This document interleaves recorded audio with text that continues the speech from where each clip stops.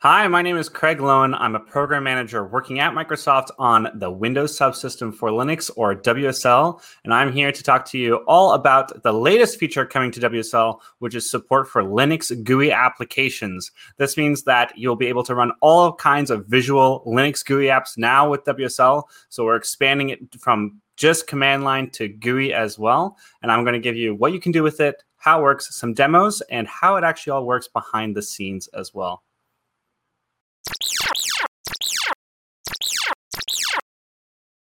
Up until now, WSL is focused just on the command line, but with Linux GUI app support, this opens up a whole range of opportunities for you as a developer. Starting right away with building your app, you now have access to a fully Linux-based IDE, so integrated development environment. If you've ever used VS Code Remote, that is an awesome way to interact, build, test, and debug your Linux apps. That same experience now branches over to other editors. You can use JetBrains-based editors. You can use editors like gedit or gvim, and these are all running fully in a Linux environment, making it a lot easier to debug and run your Linux applications. As well, beyond just developing, you can also use this for testing. With the ability to run browsers now directly in a Linux environment, you can test exactly how your website would look and behave on Linux. And lastly, you can run this just in general to run Linux apps with things like microphone support, as well as GPU acceleration. This works great with apps like Audacity, Gazebo, or Blender even, to just have a easy Linux environment to run these apps in.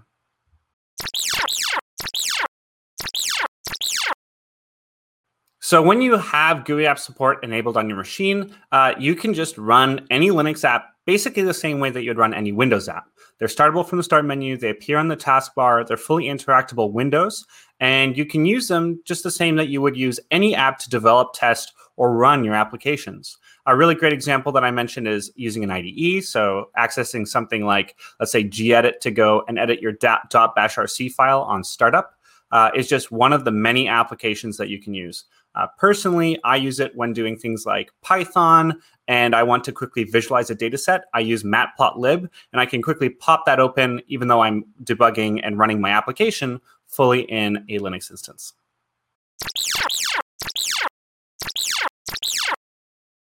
Let's jump in and take a look at how you can actually use WSL GUI apps inside of your inner dev loop workflow. So I'm going to jump on over to my laptop that I have here, and here I just have my website running. The first thing that I usually do is open up Code to use VS Code Remote.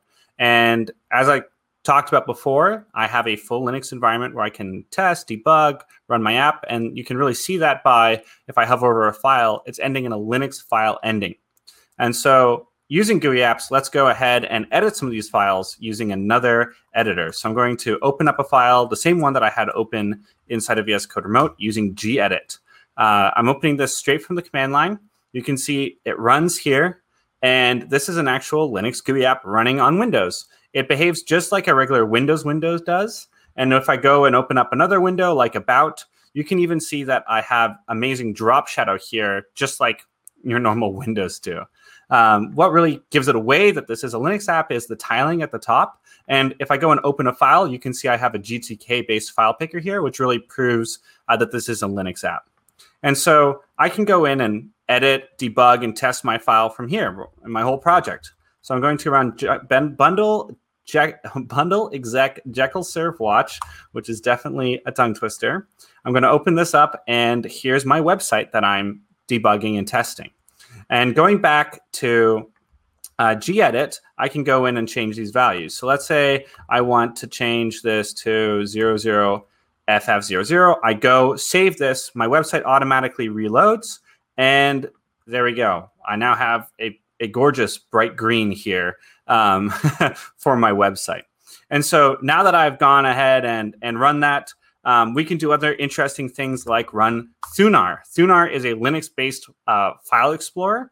And just to really close the loop on why WSL is awesome is that this is a fully integrated workflow between Linux and Windows.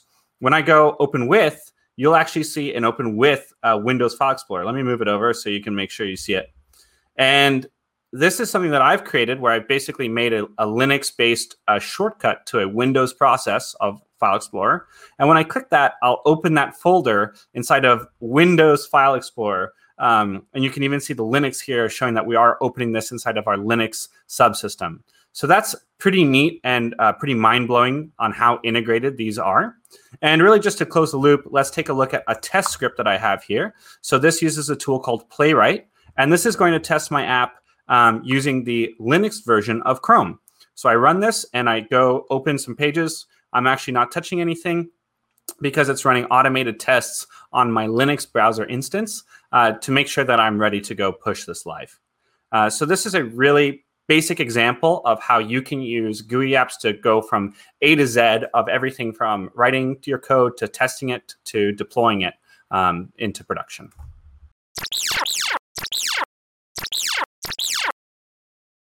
GUI app support also includes audio support for both hearing and recording using your microphone on your machine. So I have a demo, so I can jump on over to my laptop. Here I'm in this folder called audio test, and you can see that I have 2 files here. This is a Python script that I found online where it is basically making a spectrograph using a fast Fourier transform on your audio. It's showing you what frequencies the audio coming in from your microphone is being recorded at.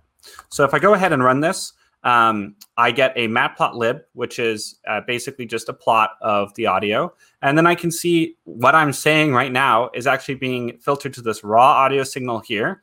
And then a fast Fourier transform is being done on it here to show what frequencies are most prevalent in my voice. This is a really cool example of just how quickly you can use WSL-G to get a simple app running that even includes support for your microphone.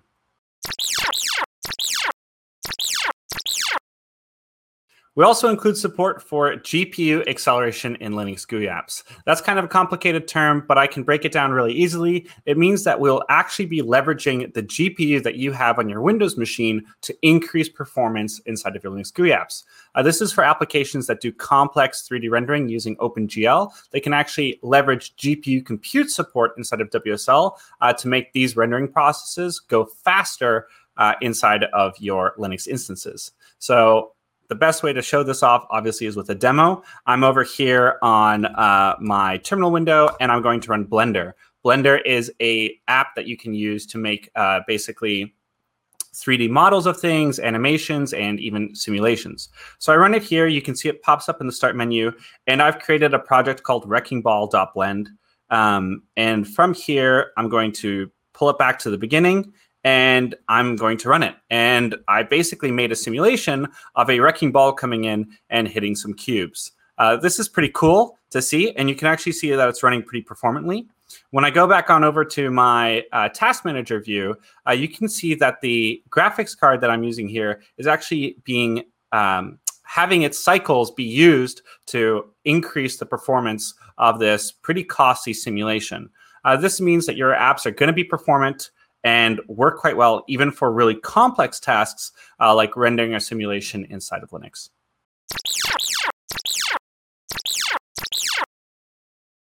Behind the scenes, whenever you start up your WSL distribution, we now start up a companion distro called a system distro. What this means is that your actual distro that you're used to, where all your user space binaries are, whenever you install a GUI app, that's installed in your user distro. And inside of the system distro, we have everything necessary to run all of your Linux GUI app support. So that includes an X server, which is an X Wayland server, and a Wayland server. So we can run both X11 apps and Wayland apps.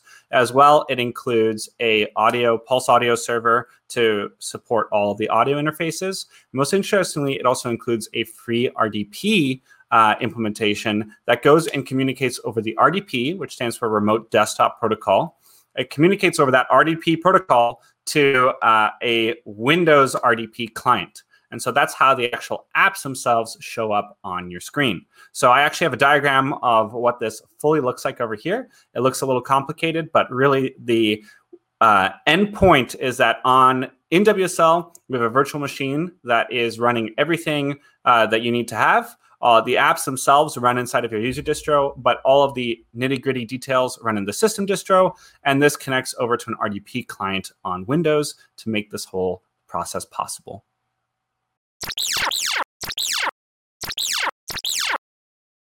Inside of the Windows Insider program right now, we actually have some other awesome WSL features. The first is WSL --install. We made it really easy to install WSL. It's just one command line now, WSL --install.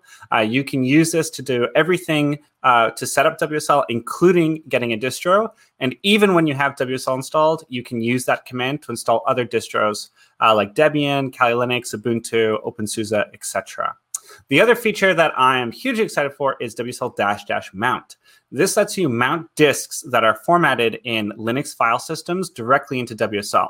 So for example, let's say I have another disk on my machine that is formatted in an ext4 format because I also like to dual boot on my machine. I can now mount that disk directly into WSL and edit those files, making it a lot easier to interact with files that I would be interacting with normally through dual booting.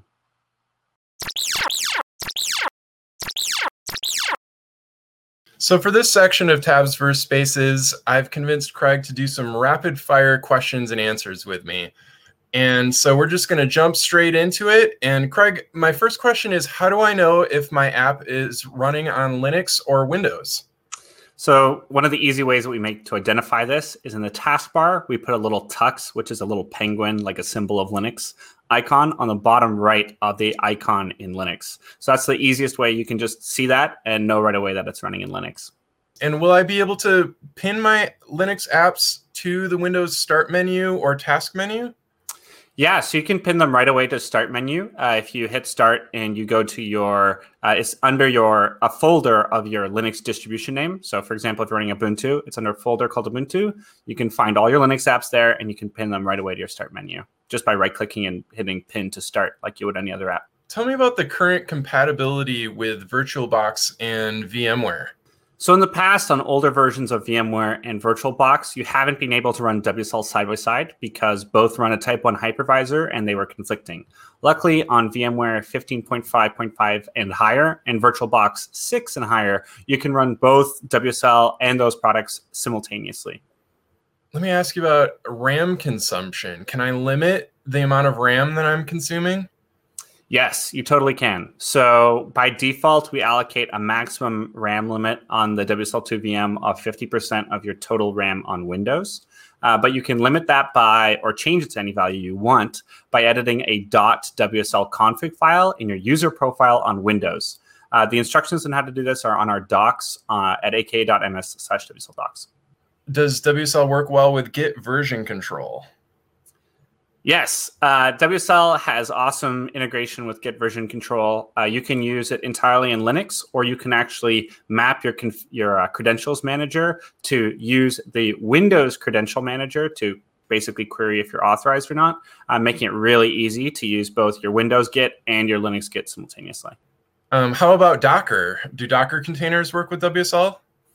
Yes, more good news. Docker Desktop is integrated with WSL2. Actually, they now use WSL2 as their default engine to power Docker Desktop on Windows. And so when you're using Docker Desktop, if you're using it right away now, you likely are already using WSL2 for that. And you can even use the same containers inside of Linux as you are inside of Windows. So getting into more of the GUI apps situation. So the Linux GUI apps, when I am working with them, am I able to cut and paste from a Linux GUI app and paste it into a Windows app? Yes, we have full support for cut and paste inside of Linux GUI apps, as well as other tools like color filters, which is an accessibility tool to make your whole screen black and white, for example, or tools like Magnifier work with them as well, which is really exciting. Oh, and where are my Linux GUI apps stored? All of the Linux GUI apps are actually stored inside of your Linux user space binaries. So if you download and install them, they're stored just like any other app would be inside of WSL. Can I access Windows files from the Linux GUI apps? Yes, it's just as easy as using regular WSL to access those files. All you need to do is go to /mount, and then all of your Windows drives are there, like C, D, E, etc. Go into those, and you can access and use them fully. Is the Windows GUI app open source? Yes, all of WSLG, which is the code name for Linux GUI app support in WSL, is open source. It's available at github.com/Microsoft/WSLG. What about as far as like the system distro? What distro is being used there? So excitingly, we're actually using a distro called Mariner, which is a distro that is built by Microsoft. And so it's user space distro that's historically been used for server applications inside of Azure. We're now extending its use to also support the hosting the server like the Wayland and X server to support these GUI apps inside of WSL. So WSL-G, is that something where I'll need updates from time to time? And if so, how do I go about an update? As of right now, yeah, you will need to update WSL-G just like any other program. WSL-G is installed via an MSI file. And then once you have it installed, it's automatically updated using Microsoft Update. So just like any other third-party driver is updated on your machine when you hit check for updates. It's the exact same story for WSL-G. And you can even enforce a manual update by typing in WSL space -- update. So much good information, as always, Craig. Thank you for joining me on Tabs vs. Spaces, running through all these rapid-fire questions, showing us demos, and letting us know about this great new feature of WSL. I hope to have you back again soon with more exciting news. Thanks, Matt. Thanks for having me being on Tabs vs. Spaces, and obviously Tabs all the way.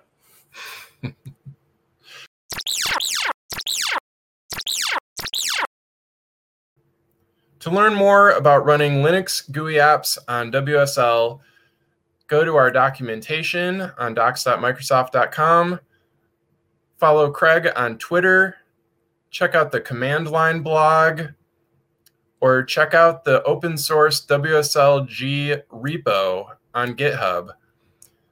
As always, thanks for joining us on Tabs vs. Spaces. Consider subscribing either via Channel 9 or YouTube for future episodes.